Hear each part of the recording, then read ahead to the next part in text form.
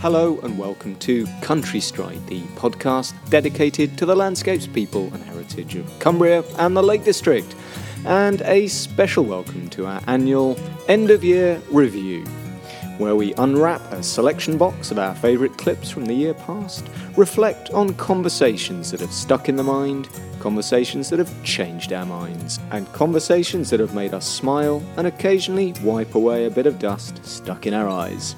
I'm here in a cottage near Skelwith Bridge, snow on the Coniston Fells, tea brewing, and I'm in the company of, for the fourth time, outdoors writer and editor John Manning. Hello, John. Hiya. And author and illustrator Mark Richards. Hello, Mark. Oh, hello, David. Great to be back again. Highlight of the year. And it's looking rather fab out there, right? Wow, it is indeed. It had the raised effect today. As you go over the Dunmail Raise, you get this change in climate almost. Thirlmere and all towards Keswick, lost in fog and frost. You come over the Raise, hey presto, it's all glorious sunshine, and coming into the Langdale Valley, there's no frost at all. How is it your neck of the woods, John? It's all deep and crisp and even at the moment. Is it really? With plenty of snow yesterday, nothing more overnight, but driving over here this morning, as you say, the Coniston Fells, white, wonderful, beautiful, very Christmassy. So over the next hour and a bit, we'll sift through 20 episodes and 21 hours of recordings that we've made this year, from as far-flung as Alston, Gosforth, Chapley Dale, Borrowdale, and the other Borrowdale.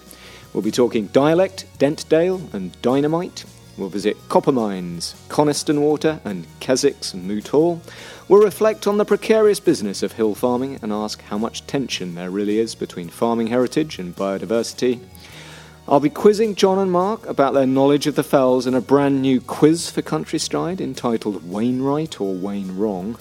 And we'll hear from, among others, Lee Schofield, Mark Hatton, Libby Robinson, Alison Park, Steve Birkinshaw, Jean Scott Smith, Steve Dickinson, and Donald Angus. But before all of that, we're going to open with a selection of clips celebrating Cumbrian dialect. In this compilation, we'll hear from Steve Dickinson about dialect clues laid into the landscape. Then we'll hear from the inimitable Jean Scott Smith and Donald Angus talking Cumbrian weather. Next, a certain Mark Richards discusses the word wold as we pass Boot of the Wold on the Dales Highway, before Wild Haweswater main man Lee Schofield talks about ghosts in the landscape. Finally, we'll return to Donald and Jean, who try to identify what makes Cumbrian dialect and phrasing so unique. There's some garths up near Gosforth, Wingarth, between Guards, Guards End, Ben Garth over near Nether Wasdale, Gates Garth down at Santon Bridge, and then just down near the coast, we'll talk about in a minute, near Urton, there's Green Garth Hall. And also, while we're on the subject of names, there are some that are indicative of a completely different kind of activity. Just to the northwest of us here, we're here, about a kilometre in that direction on the rise is Gallows Hill. And then Sorrow Stones, which is a farm just behind the trees over here, is referred to as being a place where people who were hung got their final drink before they're taken to the scaffold. And just to the south of Sorrow Stones is Hanging How. The landscape is redolent of execution. Grimness. Yeah. Can I do something on weather? Well, I could do.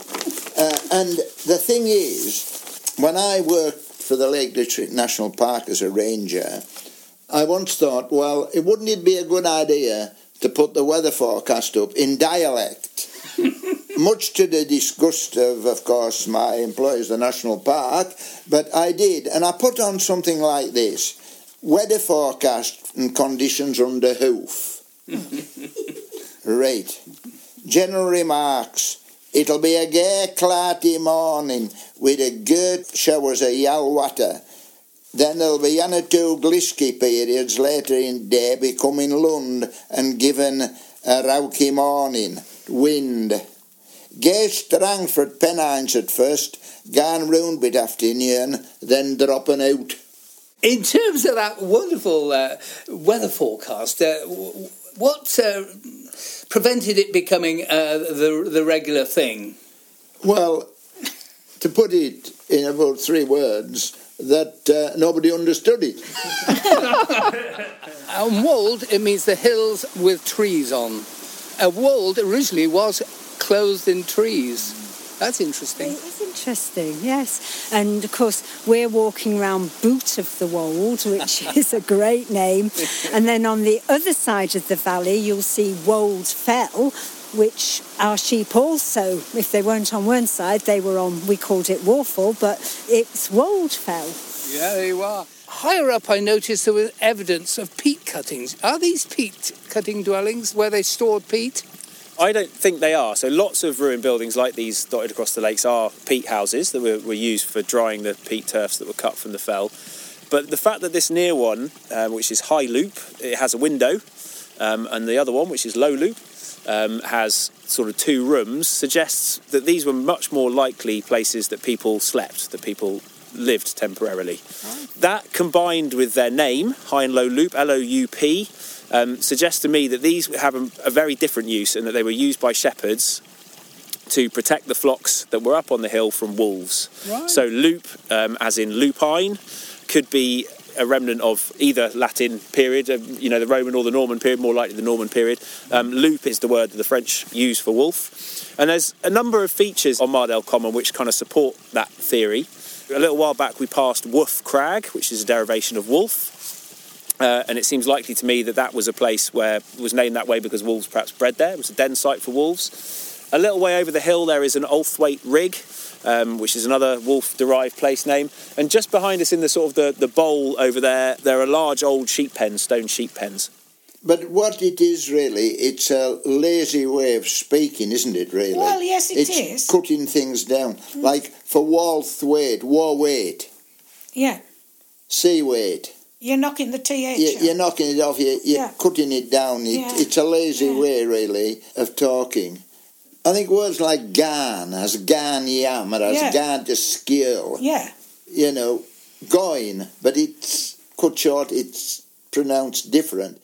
There's Donald Angus there, reflecting on what makes Cumbrian dialect unique. And recording with Donald and Jean was a great joy, wasn't it? I mean, aside from their wonderful accents, just to have that bounty of knowledge of a language which is really disappearing as we speak. There's very few practitioners left. I think a bit of a renaissance. The Dialect Society actually held their AGM for all the dialect societies in the UK at Shapwell's Hotel this year, so Cumbria was able to really champion our own dialect. It's its ability to be natural in one's pronunciation, yantan tether medra pip, that kind of flow of words, setra, letra, hovra, dovra, dick, bumfit. What's bumfit? I think that's 20. Nope, that's 15. Bumfit is 15. Gigit. 20? Gig is 20. But there again... This is like Mastermind. It is, but there's about 6 different expressions for counting sheep in Cumbria. But a lot of them expand all over the country, so they all date from a period just after the Romans left. And they're one of the few things that have survived the language change, because you had to be able to count your sheep. Yeah. Because they weren't written down. They were expressions of the local farming community, the shepherds. It's an oral tradition, isn't it, really, in a way that folk music has its own oral tradition. In one area you get a tup, Threlkeld you would get a tup. If you go towards Coniston or Cockermouth, it would be a tip. Ah. So subtle changes like that occurred. I referred to this book I have at home. It's called The Westmoreland and Cumberland Dialogues, Poems, Songs and Ballads by various writers in the Westmoreland and Cumbrian dialects, published in 1839. But a very snappy title. Yeah, it's punchy. And I was quite surprised to find a lot of the Cumbrian dialect words were what we used as kids in West Yorkshire. So right? Laking, playing out, and lig, to lay down. If you were ligged out in the playground, somebody had flattened you. Your mates would come round in an evening and chap on your door and say, "You're lecking out," What would you call your dad? Sir.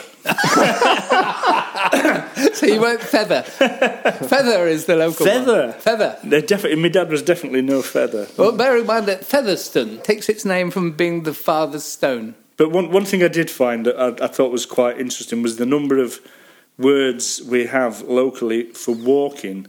Donald will have to forgive me if I get some of the pronunciations wrong in here. But a bit like the Eskimos have 1,000 words for snow, we have staffel, stavel or stope, which is to walk as if lost or drunk, dodge, to walk danglingly or saunteringly, howder, to walk heavily, kevel, to walk clumsily, port, to walk heavily, mazel, to walk as if stupefied. There we go, we're drinking again. Fadge, to walk as if tired, and so on and so on. At Herpel, now that's to walk as if lame or to limp. Well, you're looking good, Fettle, to my eyes. Well, fettle, that's another great word. That's another word that's local, but we'd also use in Yorkshire. If you're fettling something, you're sorting it out, aren't you? Or mending it, repairing it. Yeah. Or if you're in good fettle, you're looking healthy. The other thing that came out of that selection of clips was this evocation of ghosts in the landscape. So this is names like Ulfa, recounting the kind of history of wolves, Olscarf, that Lee Schofield indicated there. He uses these in his book, Wild Fell, to talk about botany and a fauna that's been lost, effectively. And the clues, and again, Mark brought this up about Boot of the Wold there, and the suggestion of ancient woodland, which is now gone. So how do we know what the landscapes looked like in the past? Well, we can do peat samples and we can look at pollen and stuff like that, but we can also just look at a map, which is really interesting, isn't it? And when we walked on the Dales Highway, Chris Grogan, who we were with, she was able to name lots of other wolds, Wold Fell, which she called Waffle, locally. There's all these clues, and we can see this treed landscape in which wolves ran. There's this kind of romance about all of this, isn't it? Look, Pike refers to wolves as well, but that's the playground of wolves on Skidder. It's sort of a hint back there to the lake inn that John brought up there. Whelpside on Helvellyn, that's another reference to wolves, a playing ground of the whelps, the young wolves. One of the really interesting places that we walked past with Lee Schofield was Captain Welter's Bog. And I don't think we don't quite know who Captain Welter is, do we? No, not really. It's between Selside Pike and Brandstree. Welter, of course, is a coombe on the other side of Hallswater. You've got Velta Crags. That's true. Which is Icelandic. It just means the curved crag. Picking up from the Dales Highway, the next selection of clips focuses on one of my great passions, and one of yours as well, John, long-distance walking. So I ticked off 2 long-distance paths this year, the Cumbria Way and the Dales Highway, and it's a recording from the Dales Highway with co-founder Chris Grogan that the next compilation opens with her articulating the magic of long-distance walking. Next, we meet a couple on the Pennine Way, just north of Alston, talking about the simplicity of through hiking. And finally, long-distance running with Steve Birkinshaw's epic run of the 214 and his description of the run home to Keswick Moot Hall. Here's Chris Grogan. There's so many factors, isn't there? Sometimes it's the weather, sometimes it's where you stay, sometimes it's the people you meet and your state of mind. But one of the things I really like about long-distance walking is that within a very short time, even on a lovely day walk like this, you're thinking, there'll be emails when I get home, and do I need to put a wash on, and what's for tea?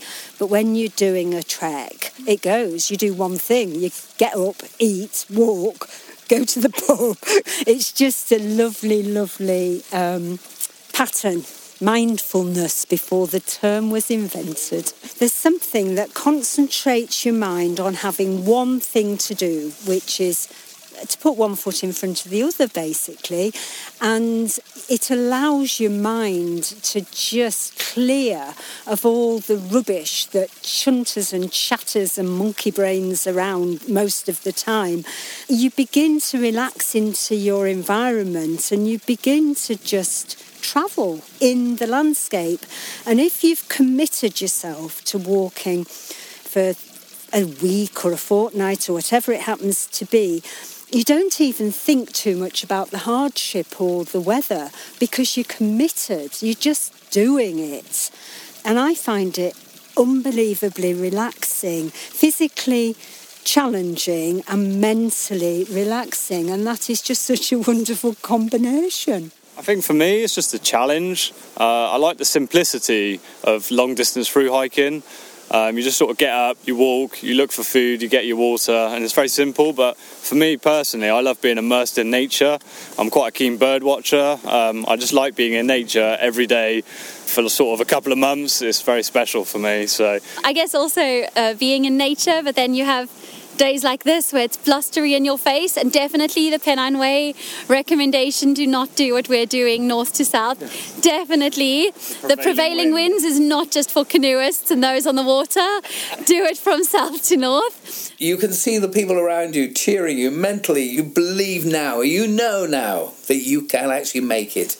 And you can beat the record. You've got it in your grasp. What did it feel like? Describe all those fells you were mopping up then with glee. Yeah, no, it's a great feel. I remember running down to Newlands Halls. It must have been like 30, 40 people running with me. I stopped for like 10 minutes there.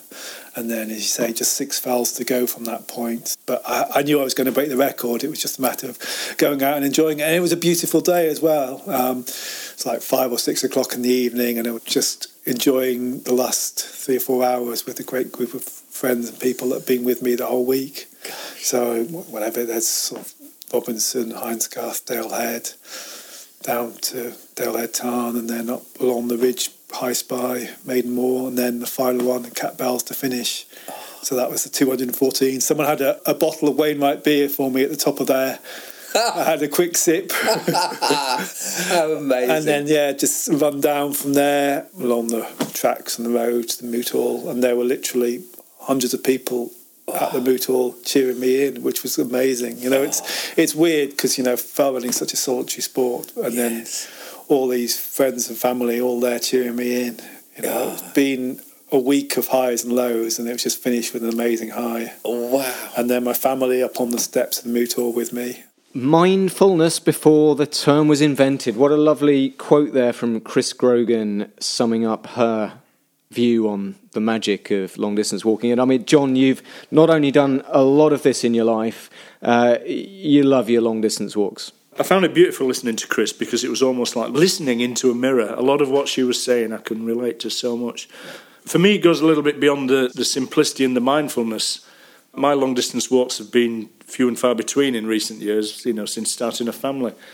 What I appreciate them for now, and I always have to a big degree, is that when you're in a working environment and you don't get a break and it's quite stressful, there's a toxicity builds up inside you, a spiritual toxicity, if you like, and you need to purge it. For me, walking is how I cleanse my spirit, if you like, in that same way. Is that the same as mindfulness? I don't know if it's exactly the same description. And I realised that donkeys years ago when I was, part of my life, when I worked for a magazine called The Great Outdoors, I did quite a lot of trekking overseas in Nepal and Peru and places like that. They were usually 2-week treks, and then I got this fantastic golden ticket of a 3-week trek through the High Atlas in Morocco. And halfway through that, I was still going to bed at night and thinking about work. And I thought to myself after a week and a half, I need more. 3 weeks isn't going to be enough. And that's when I took off on the Pacific Crest Trail in the United States. I think I'm getting to a stage where I need that again now. I need that purging. It begs an interesting question, actually, which is how many days does it take to kind of get into the real proper magic of a long-distance walk? I think it's over 2 weeks, you see, before you get that serious transition. And of course, most long-distance footpaths in this country are less than that. And that's not to say there's not a huge amount of joy and satisfaction and pleasure you can get from the Cumbria Way, for example, which I did in 4 days, or indeed the Dales Highway, which was absolute magic. I think you already get a bit of that, but I think something qualitatively changes when you're committed to that 3, 4, 5 week thing. And indeed, if you go even longer, it changes all over again. All the long-distance trails I've done, I've never walked one in one go. And that is one of my misses in life. I think you can still do it, can't you, Mark? Oh, yes, I'll have to ask the missus if I can. I should ask you that. If you could choose one long-distance trail then to walk from beginning to end, which do you think you'd go for? Would it be? Oh, gosh. I'd probably end up in Scotland somewhere. Right. Because I think Scotland it's all about wildness, and it wouldn't necessarily be the West Highland Way because you've got too many people on that. Yeah. I'd love to explore the Hebrides and all the western fringes, magical areas. I think, David, you've been on the Caithness coast, and that was magical, wasn't it? Yeah, there's a John O'Groats trail up there, about 7 days. Yeah, it's good, actually, because that's a neglected coast, I think, for walkers. And outdoorsy types tend to gravitate to the west coast, don't we? But it's really, really good. And it's quite an important route, actually, for Land's End John O'Groats walkers who tend to walk the West Highland Way, Great Glen to Inverness. And then the old question was, well, what do you do then? And in the old days, you had to walk up the A9 and the A99. Local lad called Jay recognised that there was a missing link there and has devoted all his energies for the last 2 decades to making this new trail along the cliff tops of Caithness and Sutherland. Right, let's move on to something totally different. Mark, this is one of your choices here. We've got 2 slices of Cumbrian industrial history. The first clip features regular guest Mark Hatton with a vaguely terrifying description of Coppermines Valley and one of its mines in its heyday. And the second is Peter Rook describing the final years of the viaduct that once took the Jellicoe special trains north across the Solway. The doctor who was employed, or the surgeon who was employed by the mine in the late 1840s and into the 1850s, a chap called Dr. Alexander Gibson, he actually had quite a lot of spare time. Because actually the miners, might surprise you to know, were a relatively healthy bunch.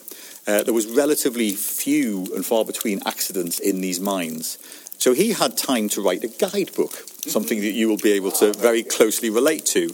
He wrote a book called Ramblings and Ravings Around Coniston. And one of the guided walks that he talks you through is to come up to the copper mines, and he suggests you go to the officers and ask for a guided tour of the mines. And he describes in this book wonderfully how if you ask nicely, they will give you some old clothes to wear, they will give you some candles, and they will take you to the entrance to the mine, and they will show you in.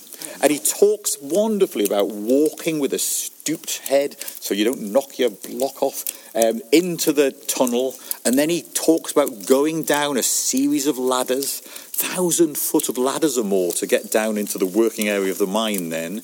And then he talks about being in the underworld and seeing these shady creatures working down there who are the miners. He describes them banging huge hammers onto metal rods to drill holes into the solid rock, and then how they then pack that with gunpowder and then put a fuse into the gunpowder and then put some clay and some small stones into what's known as stemmet, and then they light that fuse and leg it back up the tunnel, and then they wait for the explosion, and then they go back and see what they've done, you know, how much rock they've blasted onto the floor. Now, one of the injuries, the common injury, the most common cause of fatalities or real serious disabilities at this mine is explosive accidents. And he describes how if you set a charge and you light the fuse, you should never go back to it if it doesn't go off. But the miners ignore rules like that. They regularly say, oh, what's gone on? I lit the fuse, but it hasn't gone off. I've left it a few minutes. I'm going to go back and have a look to see what's going on. And the typical injury was when the miner looked into the hole that he drilled, and just as he was holding a candle up to the hole and looking in, the charge went off. So the fuse had still been smouldering, and the blast would be sufficient to either kill him outright, or if it didn't kill him outright, it would tend to take his hand off that he had held up to the hole and take his eye out. And we see records of miners who are permanently disabled by losing a hand and losing an eye. And typically then they had to find another job. So the Coniston postman had a hook for a hand and one eye. And the really seriously disabled, and it's very sad to hear this, but they would go to Kendal, where they would literally beg on the streets without arms or eyes, because Kendal was the industrial town, all the shoe factories and what have you, where people had sufficient cash to maybe give a few pennies to somebody begging on the streets of Kendal. It proved to be very useful in World War One. So the Jellicoe Specials, the coal trains going up to Scapa Flow to service the fleet up there, they were going over that line 24/7. But as you say, after World War One, it fell into a bit of disrepute. And then Carlisle was then seen as being a hub rather than a bottleneck. Everything went into Carlisle. So the railways just stopped using the bridge. Yes, the good burghers of Annan would wander over the bridge on a Sunday for Sunday lunch, a pint, a kiss and a cuddle with their lady friends in Bowness, and then trying to stagger back in the evening. A number of them fell off the bridge, never to be seen again. So the government insisted the railway company put a sentry box on the bridge. There was one gentleman there whose sole job was to try to halt groups of marauding Scotsmen who'd had a couple of beers from going over the bridge. He had no chance. So in the end, the government insisted that the bridge had to be demolished. And when they tried to demolish it, they found that the metalwork was so good they had to use explosives to take it down. The metalwork was then exported to Japan, who used it to build their high seas fleet. So there's bits of the Solway Viaduct that were used against the Americans in World War II. Mark, there we go. That was your choice. You wanted to talk a little bit about the railway there. And I mean, what a feat of engineering that was anyway. And I love that story about its demise. The Solway Junction Railway was a shortcut because, as Peter mentioned, Carlisle was a bottleneck. There were 7 companies taking their trains into there. So there was always a hold-up. So they managed to save 20 minutes. This is like HS2, really. By taking a line across the marshes and over the Solway. And it was the longest bridge in the world when it was built. And it sped iron ore to the north and coal from Ayrshire south.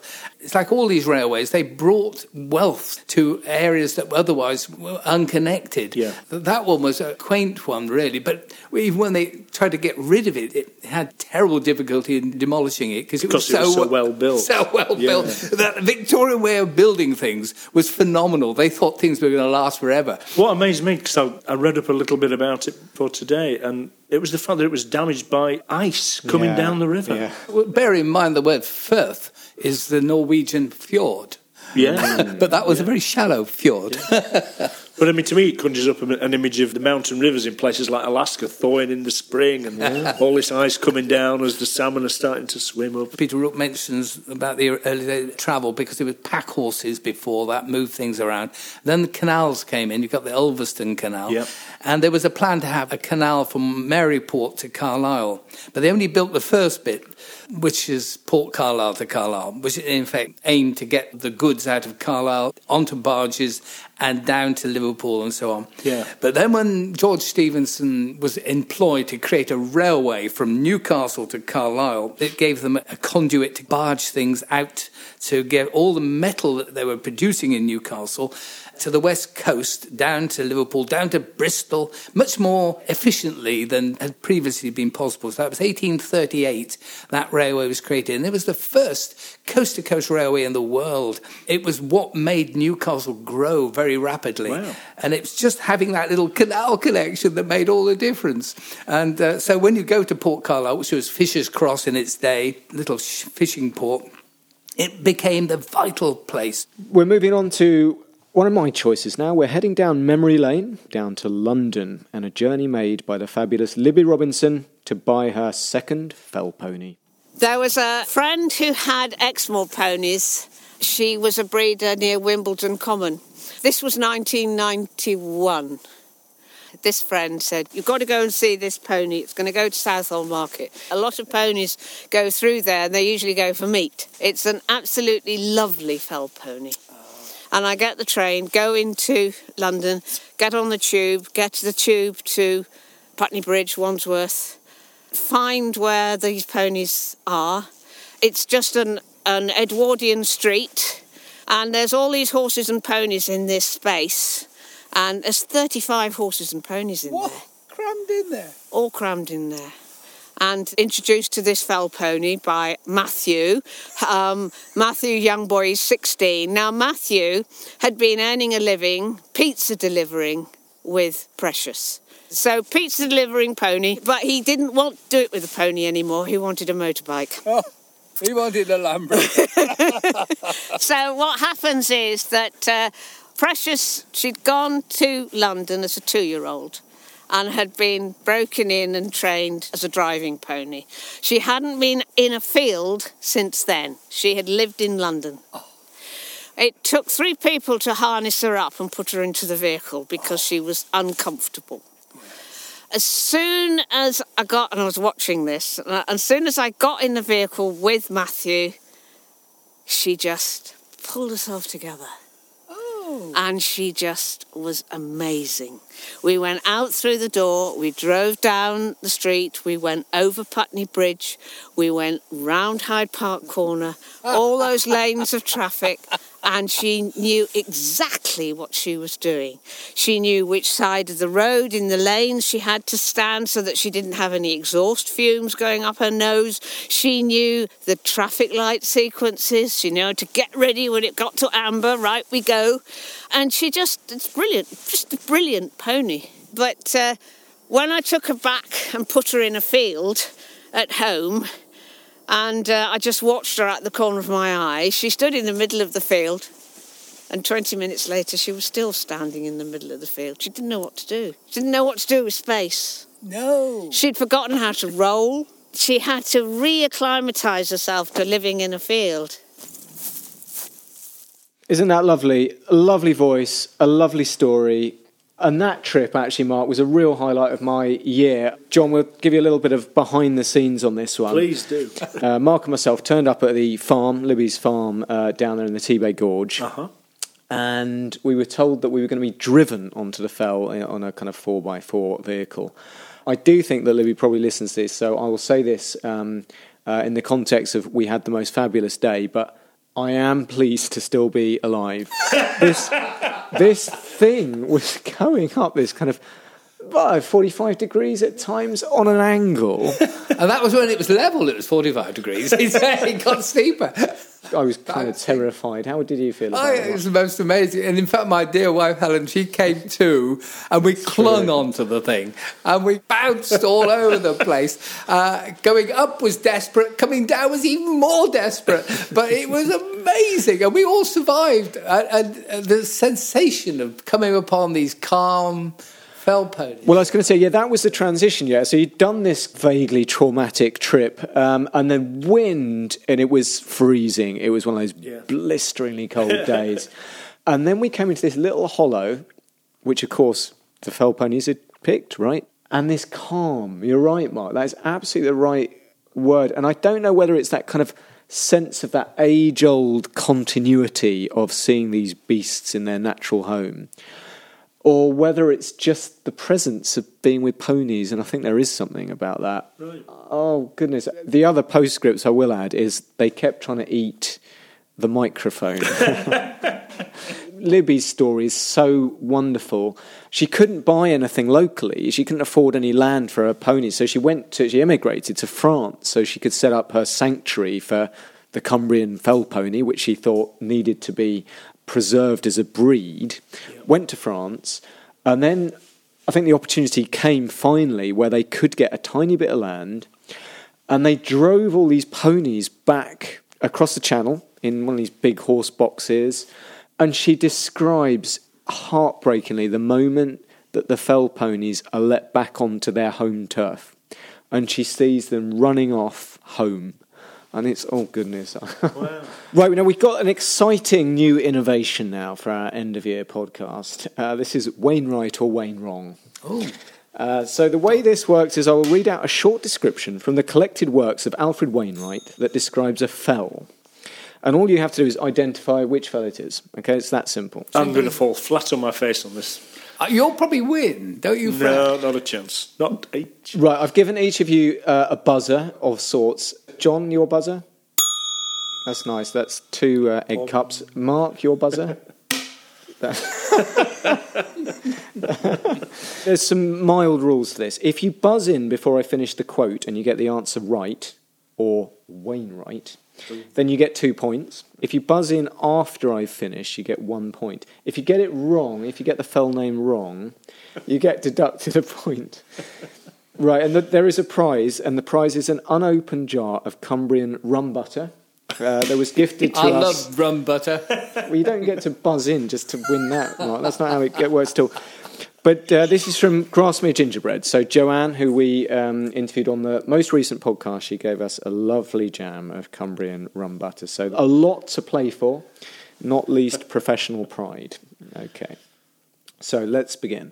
First up, nice and easy. And here's the quote. This fell may well be the best known of all Lakeland fells, and possibly even the best known hill in the country. Right, John. Helvellyn. I'm afraid that's not right. It's Sporfell Pike. Oh, you're both wrong. So you're both Wayne wrong. You both have -1. Mark, you could have listened to the whole thing. I'll tell you what, I haven't heard it all yet. Yeah, you're racing me here, John. Okay, I'm going to complete the quote. Generations of wagonette and motor coach tourists have been tutored to recognise its appearance in the Grasmere landscape. Helm Crag. That was Helm Crag. There we go. So you're both on -1. Let's try a second question. This fell stands unabashed and unashamed in the midst of a circle of much loftier fells, like a shaggy terrier in the company of foxhounds. Oh, this is a classic Wainwright quote, this. Oh, God, this is a bit disappointing. Dodd. I'm afraid not, Mark. You're on -2 now. I'll quit while I'm ahead then. I'll stay on -1. Okay, the answer to that is haystacks. Oh! Right. Silly me, yes. Okay, next up.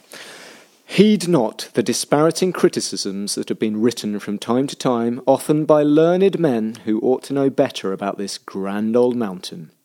It's an easy climb, yes. Its slopes are smooth and grassy, yes. It has no frightening precipices, agreed. But are they failings at all? I'll reassert the clues here. Easy slopes and grand old mountain. Old mountain. They're all old. Good grief. Yes, they are old. What's the oldest? Skidder.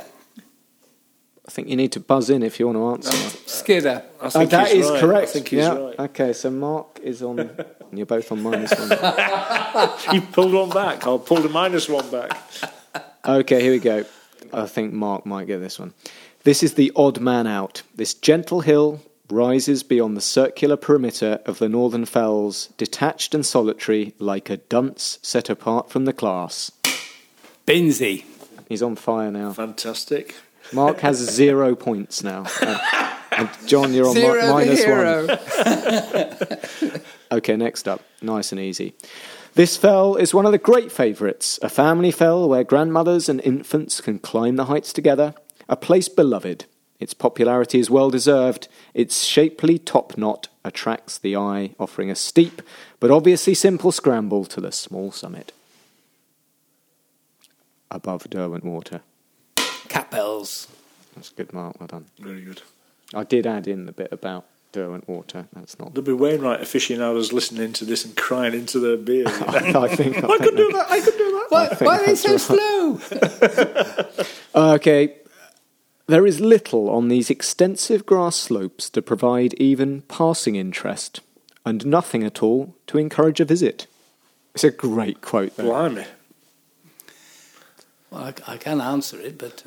Oh, can you? Okay. You must. Right. Okay, Lancrig. No, that's incorrect. That was Mungrisdale Common. So you're back to 0 points, Mark. Even Stevens here, John. There's a bit of a cryptic clue in here. This is very nice, this description.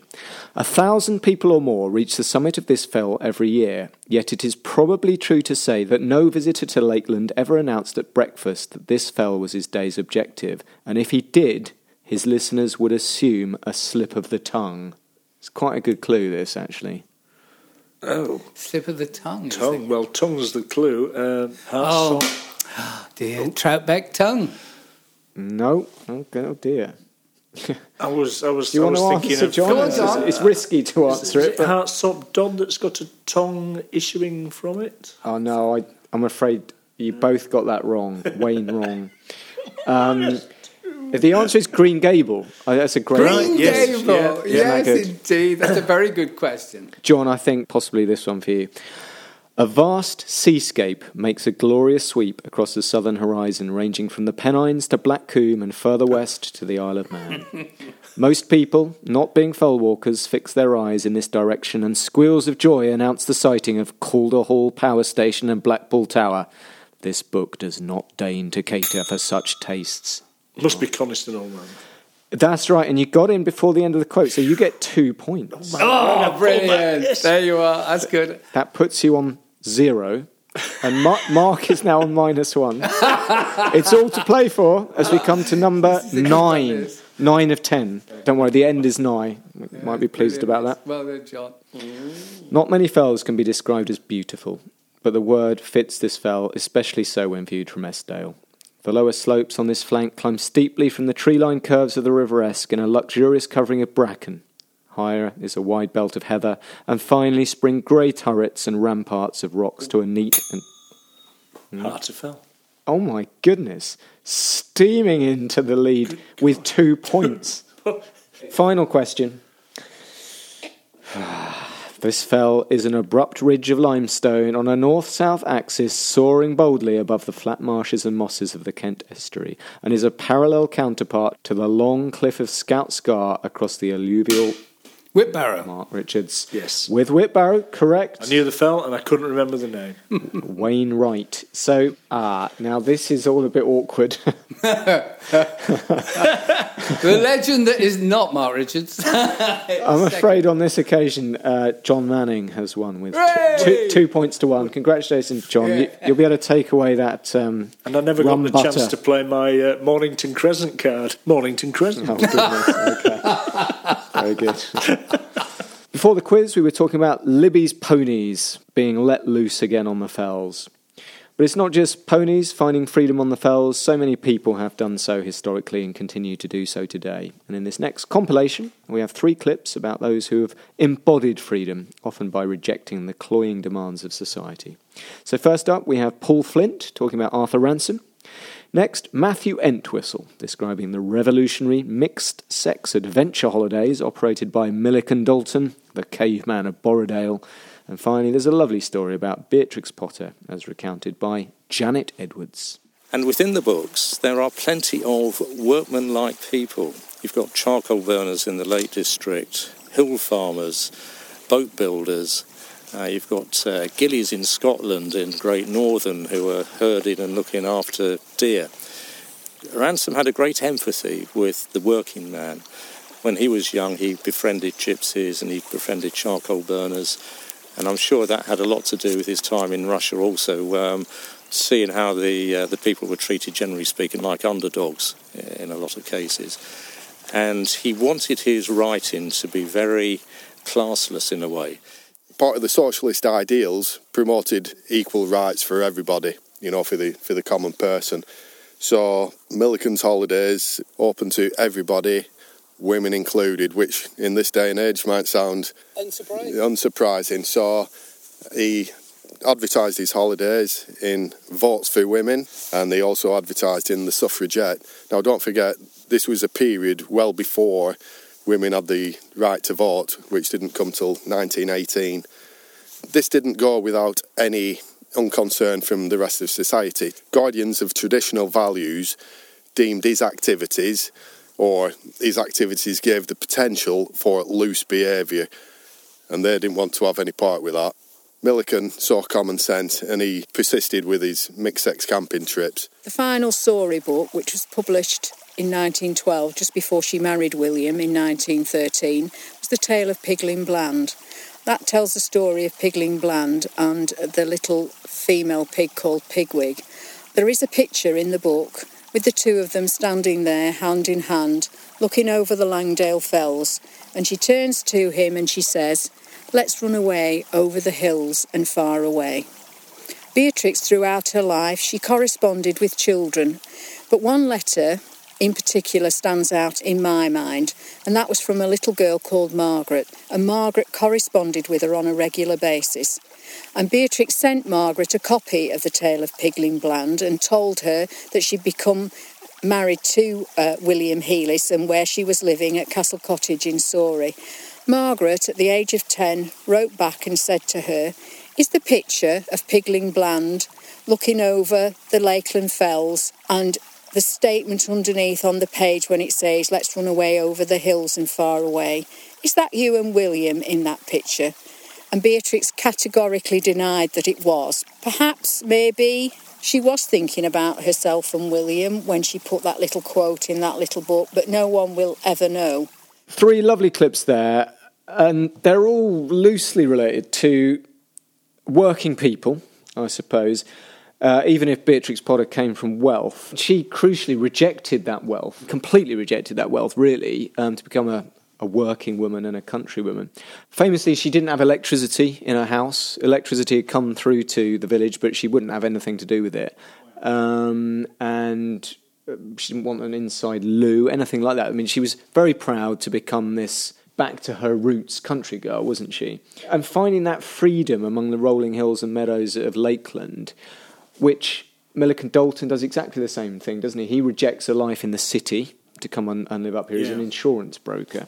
And Arthur Ransome, he was a journalist, of course, but there was a sense with him settling down here that he'd kind of found freedom and peace among the fells. And there's so many stories like this that we come across with Country Stride, particularly well-known, famous people from Cumbria's past, where the draw of this landscape gives them something tangible that then gets written into culture. 2 of these examples is literature. Yeah.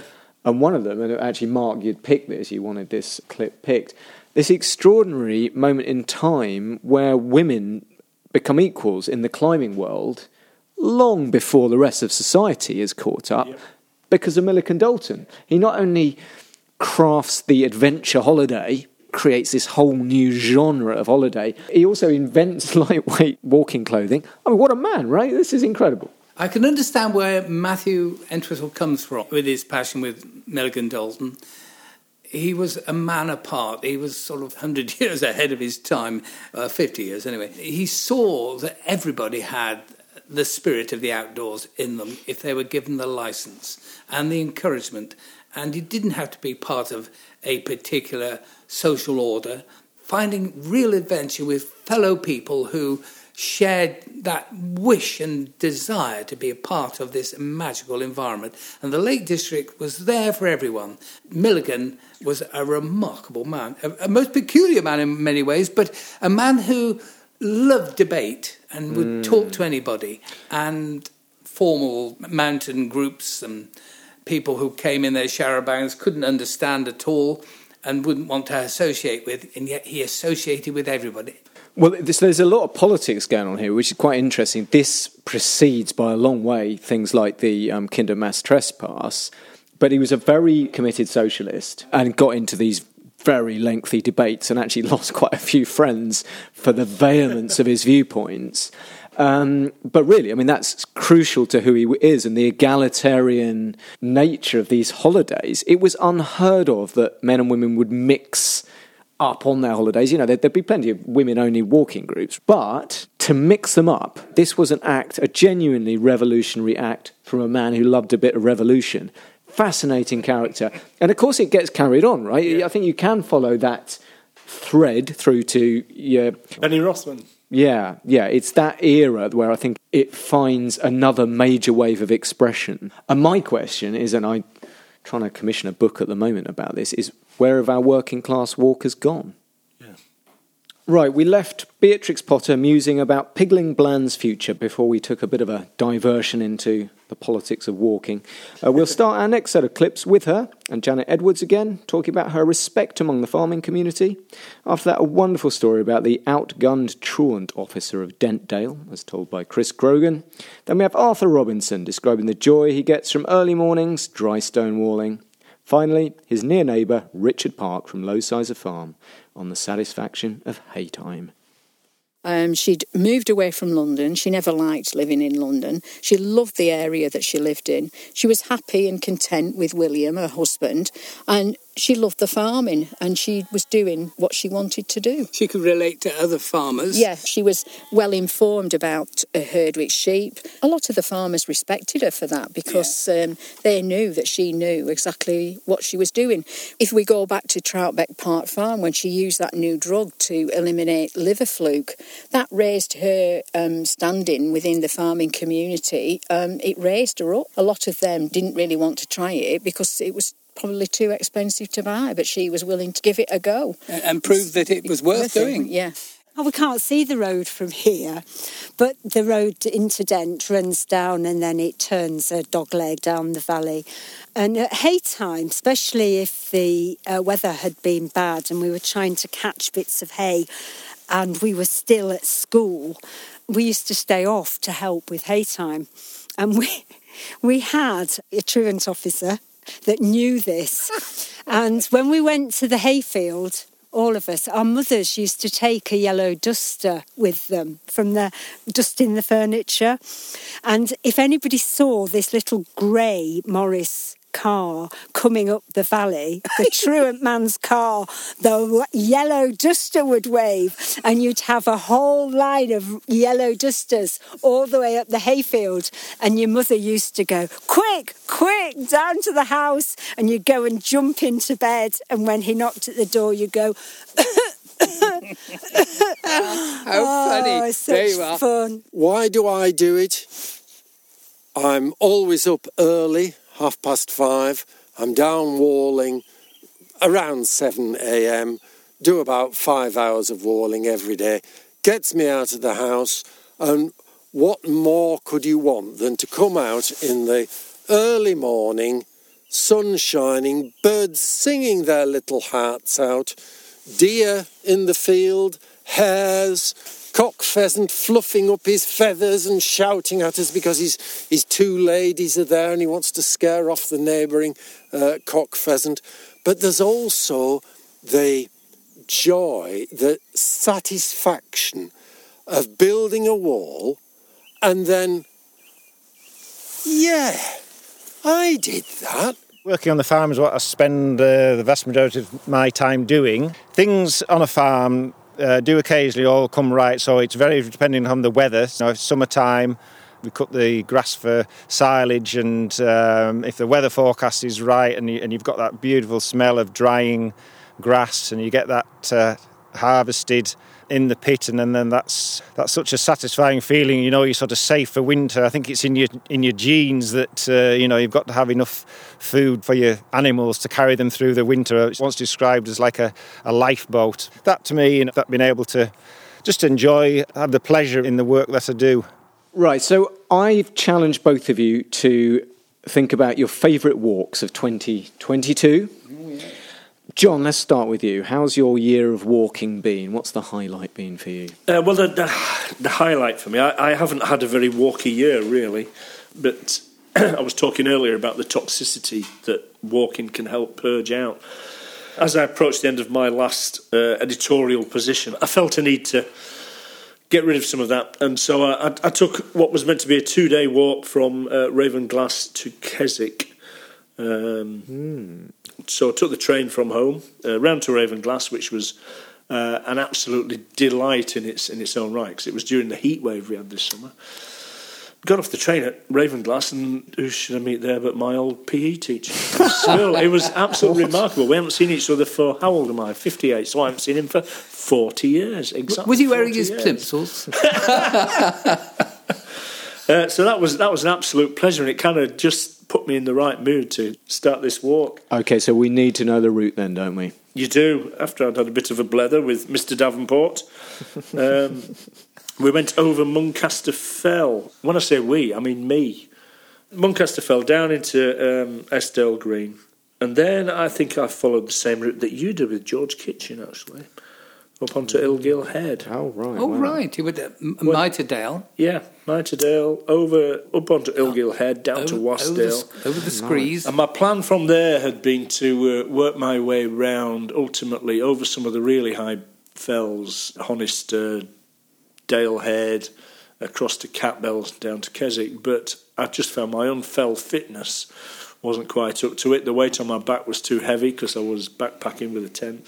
But once I got down to Black Sail, I basically walked out along Ennerdale to Ennerdale Green, and very fortunately my partner and the kids, Steph and Jack and Sierra, were camping on the coast. So they came out and picked me up, and I sacked off the last week of work and went camping instead with the family. Keswick remained in the distance. I've never been there since. Oh dear, but you've picked this as your favourite walk of the year, John. You presumably enjoyed it to some extent. Well, it was a walk I felt I had to do. I had to get it out of my system. It kind of marked the end of my tenure in that post that I alluded to earlier, and so it was like a watershed moment for me. And despite the fact that it hurt and I was unfit and I didn't get the route done that I wanted to do, I just loved it to bits. Part of that was the magic of the people I met along the way in different circumstances. There was an American gentleman walking the coast to coast. He'd planned to do it before the pandemic with his wife. And unfortunately his wife had passed away in those 2 years, so he was now walking the coast to coast with her ashes. Which was so touching, and so he was choked up as he was telling me this story. It's the pattern that I have when I'm walking. I cannot but stop and talk to somebody. Yeah, you're breaking into somebody else's world, a bubble, but you're sharing a moment with them, which can be quite remarkable. It becomes a whole patchwork quilt, doesn't it, that makes up your story, but you've got little bits of everybody's stories that you're sharing, and you're dipping into the... Yeah, and people are much more open when they're on the fell. There's a kind of gravitas to some of the conversations you end up having on the fell that feel quite resonant and honest, and... People are really very open sometimes, aren't they? So that you get these stories about... It's a fellowship. It's a fellowship, and nearly every encounter you have is a positive one. Yeah. And that helps drive out those toxins so much faster. There's a bit of a restoration in faith of humanity, isn't there, without being too grandiose about it. I mean, I certainly found that on all of my long walks. You come back thinking, actually, the world's quite a good place. Yeah. Which is, you need that reminder every now and then. It's a great social leveller as well. You can be up high and somebody can come from a very exotic lifestyle. You can't tell what people's backgrounds are, so you're starting from scratch with people. Well, it's interesting going out with Dave because his over-trousers look like they're in tatters. Are we in summer wine country now?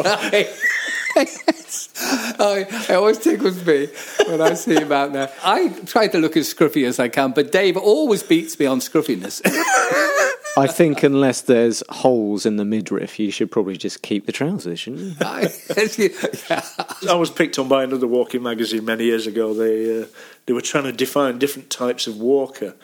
In these different categories, they used a photograph of me.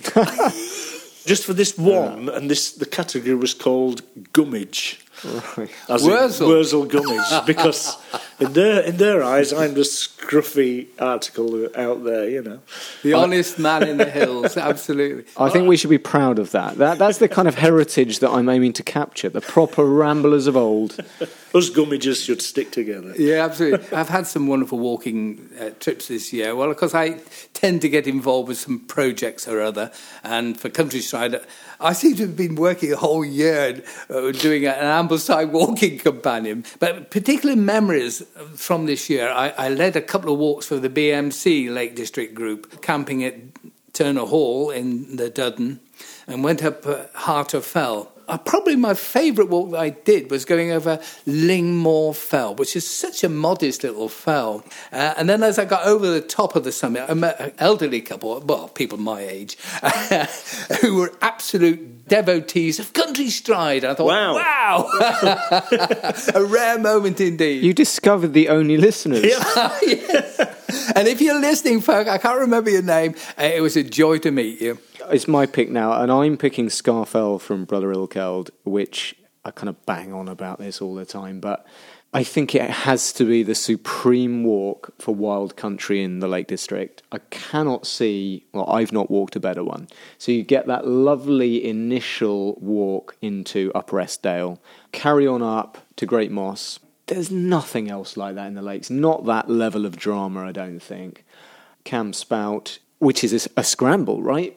And then you go into that gully en route to Fox's Tarn, a second scramble. I mean, this is a walk in kind of 6 parts. All of them hold the attention. All of them Fell Walker's delight. And then Scafell's summit itself, fabulous view, not least across the coast. There's nothing else that way to stand in the way. It's got everything. It's an ambitious day out. This is not something you lead somebody who's new to fell walking up, clearly. But I think in terms of the Lake District, it has that element of wildness that I'm not convinced you get anywhere else. I was just going to say, that is, if you want to call it a wild Lake District, that is just about the wildest area.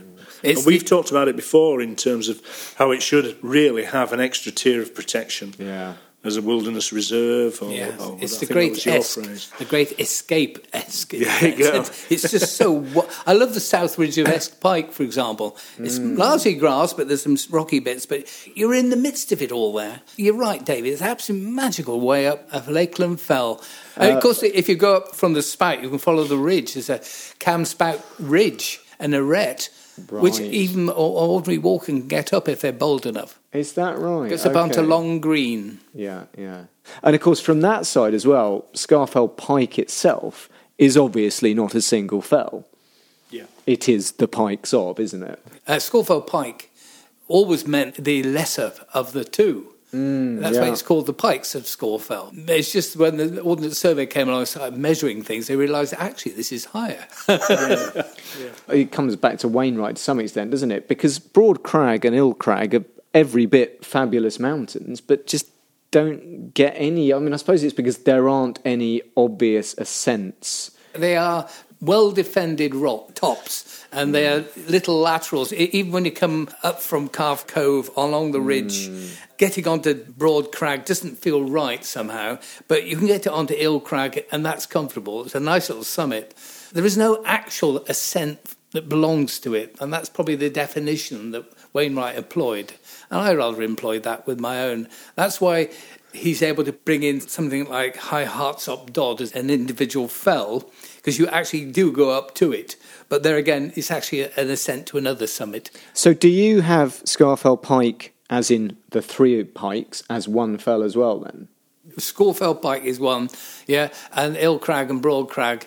Can't remember how I linked them together because they're part of a Great End, but they're not really part of Scafell Pike, are they? No. This is the thing, right? If Great End is considered an entity in itself, there really isn't any logical reason why the other 2 aren't. No. That's the issue you've got, I think. Yeah, you've got Round How below them at the head of the Get Greta there, which, if you're doing the Nuttalls, is a separate fell. Right, we're going a little bit off topic there. And then very briefly, I asked you for your highlight moment from the fells of 2022. So this could be a sunset, a view, a time with somebody, whatever you pick.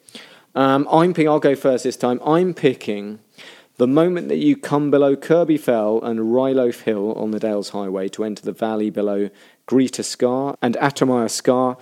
Completely otherworldly. This is your neck of the woods, so this is just above Settle, isn't it? And wow, I mean, partly because I'd not been there before down that particular route, but you just overtop the valley there and suddenly you're in this incredible landscape. Kind of breathtaking. It feels very complex, doesn't it? And to me, it makes me think of the Dolomites. It's a proper wow moment. It's only kind of, 5 minutes walk out of Settle? Yeah. It's extraordinary. Yeah. So that's mine. Mark, next. Right, well, the humble one of Red Screes, going up it's like an outgang that goes up the South Ridge, and you get the summit crowded out with people, but just to the east of it, just a step down, 50 feet down to your right on the east side of it, there's this little rocky knot. I climbed it years ago when I did the first research for the My Fell Ranger. You can stand on that spot and see the traffic going down the pass and look down to Patterdale and the distant fells there towards Ullswater.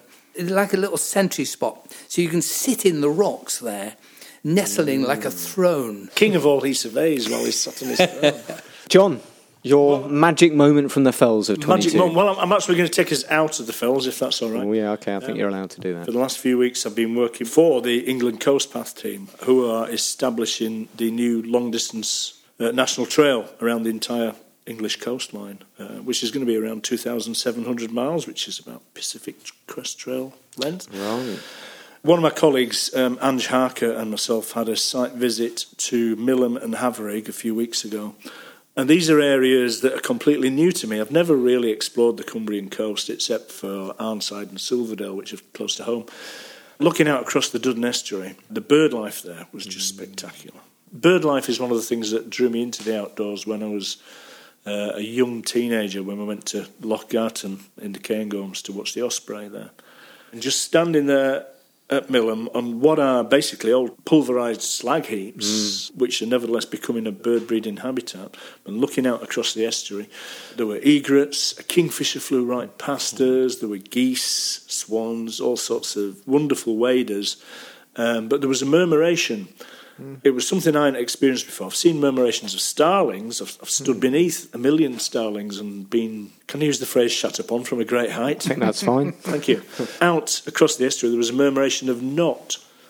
Now, I hadn't realised that other birds do this murmuring or murmurating. I'm not sure what the phrase is even. When the starlings turn, you get different shades of black, don't you? Those wonderful shapes. When the knot turn, they turn from black to white and black to white and white to black. And it's quite magical. And that, to me, was just like a true magical moment of this year. We went down to Millom with David Cooper to look at Norman Nicholson, and we went on to the site of the Spelter Works there. You're conscious of that wonderful estuary. On that subject of that little bit of coastline and Norman Nicholson, it reminds me of one of my favourite quotes, which comes from one of his poems. His sea to the west, and he's got it on his gravestone, actually, that you can find in Millom. And he's got this lovely line, "Let my eyes at the last be blinded, not by the dark, but by dazzle." Isn't that something? Yeah. And what he's talking about there is these incredible sunsets that you get over the estuary. And, of course, you know, he was a man of Millom who barely left it, really, dominated by black coombe. A vision of this incredible light fading down over the Irish Sea. Absolutely fabulous. Right, let's move on to farming and the mounting challenges on Cumbrian farmers. In this next selection of clips, first up we have Lee Schofield giving a historic perspective of sheep farming and its increasingly fractured economics. Next up is farmer Amy Bateman, author of 40 Farms, a book that I published this year, confronting the brutal reality of the end of the basic payment scheme and the lack of a strong farming voice in Westminster. Next we have Alison Park from Low Sizer Barn on subsidies and how DEFRA cannot have both quality food produced in the UK and cheap food from abroad. Finally, we're back to Lee on finding common ground between environmentalists and farmers. You know, the reason that we've got sheep in such big numbers in this country is because historically they were the bearers of fleece and meat.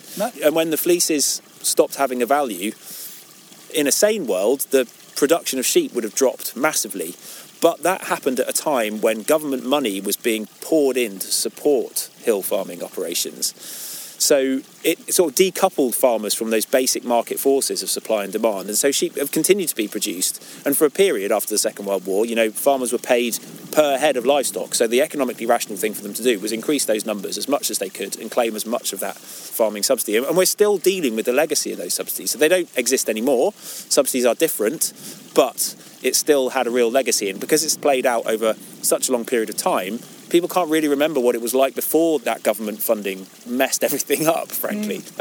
So it's only the government support that kind of keeps these farms operational. And as those farming subsidies and farming payments are changing and reducing, farmers are going to be hugely vulnerable. You know, there's a very real chance that a lot of them are just going to go bust.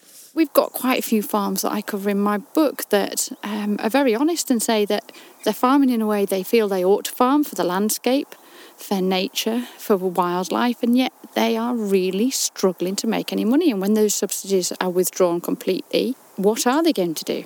How are they going to manage? And why should these great big landowners kick off the farms and get paid to plant a load of trees? You know, that's not producing food either. So it's going to be challenging future ahead for quite a lot of them. Farmers have such a very small voice. They're a minority group. There's 470,000 people employed in this country in farming, fisheries and forestry. So if you take the fishery and forestry out, it's just a very small group of people. Collectively, we don't have a huge voice. Until we can try and educate those voices and get them to the people who are buying our food, where do we go?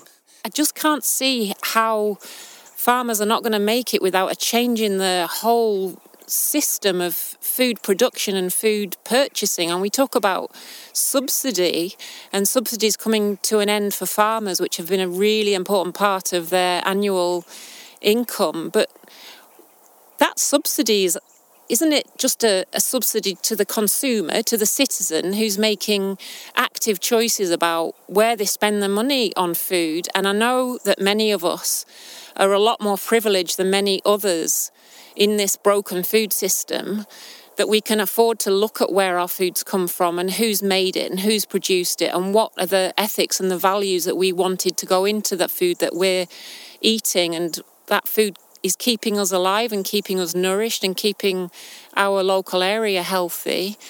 That's a really important consideration. I think there's so much opportunity to change the whole market for food. But DEFRA can't have it both ways. DEFRA can't have excellent food from farms that are held to high standards in this country and then let in global commodities that are produced to whatever standards suit the nation that produces them. That you can't have it both ways. And I think our citizens in this country deserve better. When I started in the job 9 years ago, I don't think I really appreciated quite how controversial the RSPB taking on a couple of hill farms was going to be. And yeah, I've suffered my fair share of quite challenging conversations about the need for change. You know, the Lake District is such a special place to so many people. To say that maybe all is not quite as good as it could be is a really difficult conversation to have, and particularly so with somebody for whom this is their working landscape, this is where they make their livelihood. So to suggest that change is needed has brought me face to face with people who think that change absolutely isn't needed and things must stay as they are. I've had my fair share of meetings with neighbouring landowners, and our MP was very critical, various farming organisations writing letters and complaining about what we're doing. And part of that is, I think, just that fear of the unknown, thinking that what we're doing here is what we want to see happen absolutely everywhere. And yes, we want to see the whole landscape become richer for wildlife, but we're not saying that we've got all the answers and that everybody must massively reduce sheep numbers and replace them with cattle and block up every single wall and drain and re-wiggle every river, because that just isn't going to happen, and it's not going to work in every valley and for every person. So I think that the way that we've tried to tackle it is increasingly, as we talk about what we're doing here, making it clear that what we're doing here is to suit our particular context. Another big way that I've tried to sort of cope with those sort of challenging situations is, rather than thinking of the farming community as one great big monolithic thing, which it just isn't. It's made up of people with a huge range of different views and opinions. Taking the time to get to meet people face to face and chatting with them, and finding that actually there's a lot more that kind of unites us than divides us with almost everybody. Mark's choice now. This is Steve Dickinson arriving at the Hogback Memorial Stones in Gosforth Church. Yeah, these are as important as the cross we've just looked at. In the church. They were found as footings for some of the walls of the original church here when the church was rebuilt in the 19th century. But these are called hogback tombstones. You can see there's an element of a kind of the back of a pig. They're made out of red sandstone, like the cross outside, and approximately, not quite 2 metres long, but just short of 2 metres, certainly the ones that you're looking at. They're absolutely massive, and also they're extraordinarily finely worked. They're traditionally called tombs or tombstones because they were supposed to be found with people who were buried near them or underneath them. But only one of these, of about maybe 40 that are known in northern England and in Scotland, only one has ever been found in association with a burial. There we go. That's Steve Dickinson there, Mark, in wonderful Gosforth Church. Why did you pick that little clip? Well, I find the whole notion of the Vikings who came here, as Steve said, in about 900 AD, an amazing bit of history, and we have so little record, nothing written down, basically, and all we've got are these crosses and these hogbacks, as they call them, and still they're a mystery. Everything that occurred before the Norman Conquest didn't get written down and recorded in a properly ordered way. You've got this idea that the Vikings came and marauded and pillaged and had no moral compass or whatever. But these crosses show they had a passion for place. And these hogbacks that were always associated with gravestones of some sort actually were great statements of one person's esteem in society. And they show the building, the great hall house that they lived in. And so all these hogsbacks are a statement of this period in time from about the 800s to the 1000 AD.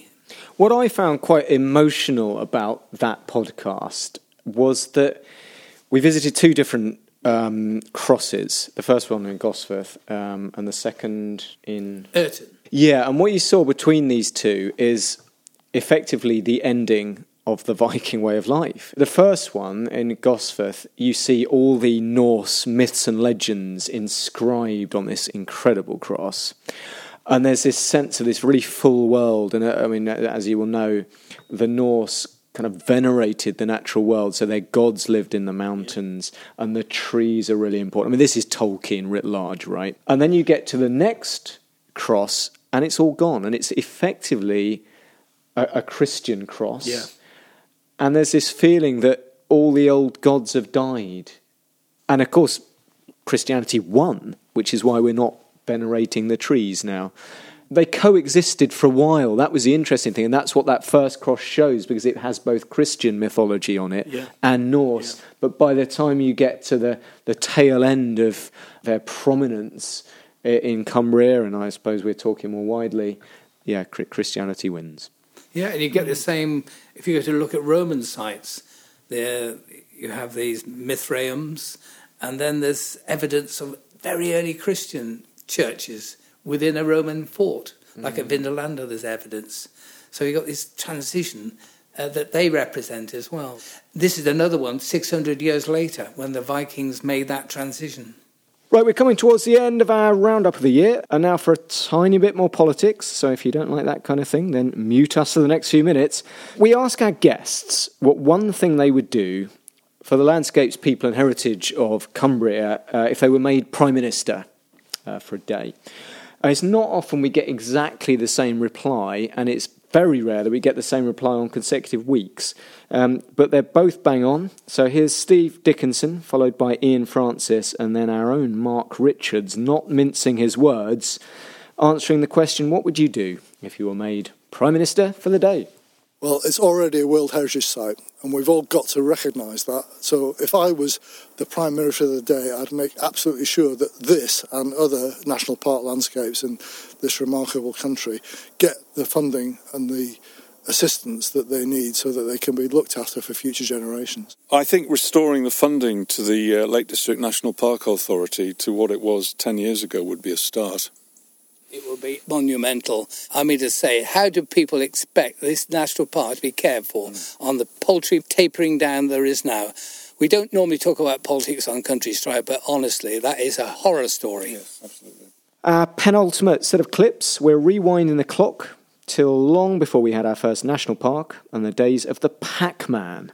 And two lovely clips detailing the transition from the heyday of the pack pony with Libby Robinson to the start of the railway age with Peter Rook. This being a very rugged, wild region, the ponies became a tool to all the economics. Yeah. The ruggedness of it meant that the ponies could circumnavigate the region. When you became, say, into the Middle Ages, the biggest economic product was wool. The ponies became the pack pony. The pack pony, it's really quite a lost area in history, this. Little is known about the Pac-Man and the Drovers Roads. We go back to Tudor times of the great wealth of Furness Abbey. Mm-hmm. There was the growth of agricultural systems, the building of the stone walls. The ponies became the transport. They carried so many different merchandises. So there would have been wool, lead, copper, zinc, they would have carried even the slate at the slate mines. They would have been the link between each transportation depot. They would have travelled in groups of 20 ponies, all loose-headed. The front pony would have had a bell on it. Right. And the drover, single-man drover, would travel up to 20 miles per day. When the canals came in, they took over from pack horses and mules for the carrying of goods. Canals were very good at carrying large weights around the country. And because they're supported by water, it didn't take a lot of effort. When the railways came, of course, they could do a similar job, but they could do it a lot quicker. It was all about speed, getting things to market as soon as possible.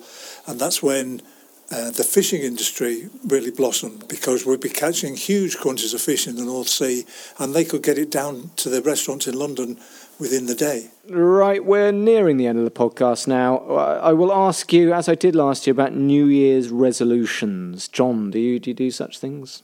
Can I have a minute to think about that? You can, Mark. Up until this year, I've been on a habit of getting out first thing in the morning before I have my breakfast and before I have my porridge and going for a walk. But I haven't done it this year in the same way. Mm-hmm. So that definitely is back on the cards. You know. This is a pre-breakfast walk, is it? A pre-breakfast walk. So that you've actually the first thing you've done in the day. And if you talk to people like Eric Horner, the farmer friend I know, he goes out and milks the cows before he has his first cup of tea.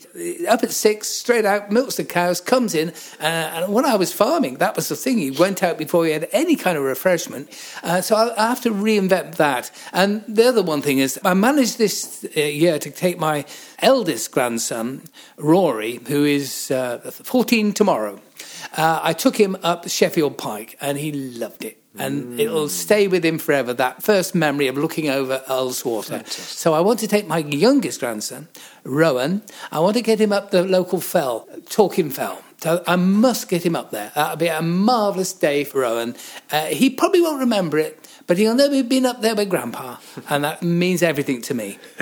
And for my middle grandson, Rufus, he missed out on the climb up the fell, so I will be taking Rufus up, probably up Torquay Fell when he comes for Christmas. That's rather nice. You're making me a bit emotional here, Mark. Oh. I don't like that. John, get us back onto safe territory. Safe territory. I think have I made the same New Year's resolution every year, which is basically just to get out and do more fell walking. But I think on the basis of today's conversation, I definitely need to get another long-distance trail under my belt. I like it. It's been a few years since I've completed one. What are you eyeing up? The England Coast Path will be lovely. It's not completed yet, although lots of people have walked around the coast. It's a difficult conversation to have with your... 700 miles, 6 months, all those pubs en route. It's not like the Pacific Crest Trail. It'd be more of a pub crawl, wouldn't it? I mean, that would be a good pub crawl. Yeah. And get the kids away from the screens by dragging them up fells. I like your idea of getting up in the morning and doing a walk before breakfast as well. We've got a neighbour who gets up every morning and milks 1,000 goats before breakfast. So, that would get my goat, I'm sure. Maybe I should go and help him out a bit more. Yeah. Well, thank you, Mark. Thank you, John. Thanks for coming for the 4th time. Thank you ever so much. A final clip then to see us into 2023 and a lovely bit of all Cumbrian banter between dialect champions Gene Scott-Smith and Donald Angus, who we heard from at the start, as they roll out their favourite Cumbrian insults. Thanks for joining us in 2022. Do sign up to our newsletter for a special announcement about our 100th birthday walk and celebrations. And we'll see you again in 2023. And when it comes to that rich vein of insults that humanity is famous for, how does a Cumbrian get to grips with one another? What's fetched to get love like thee to me house? Well, they was talking a load of waffle, that's what they was talking. There was a Balderskite as well. That's a Balderskite? Aye. I don't think I is. Wayne, boil your head. Boil the head. Boil your head. Boil your head. Translation. Whatever have you turned up at my house for? And I said, you're a Balderskite to know. So that's a chatterbox. So. A chatterbox. Oh, Balderskite. A bletherskite. A bletherskite. That's right. Chatterbox. That sounds better. Aye. I understand that.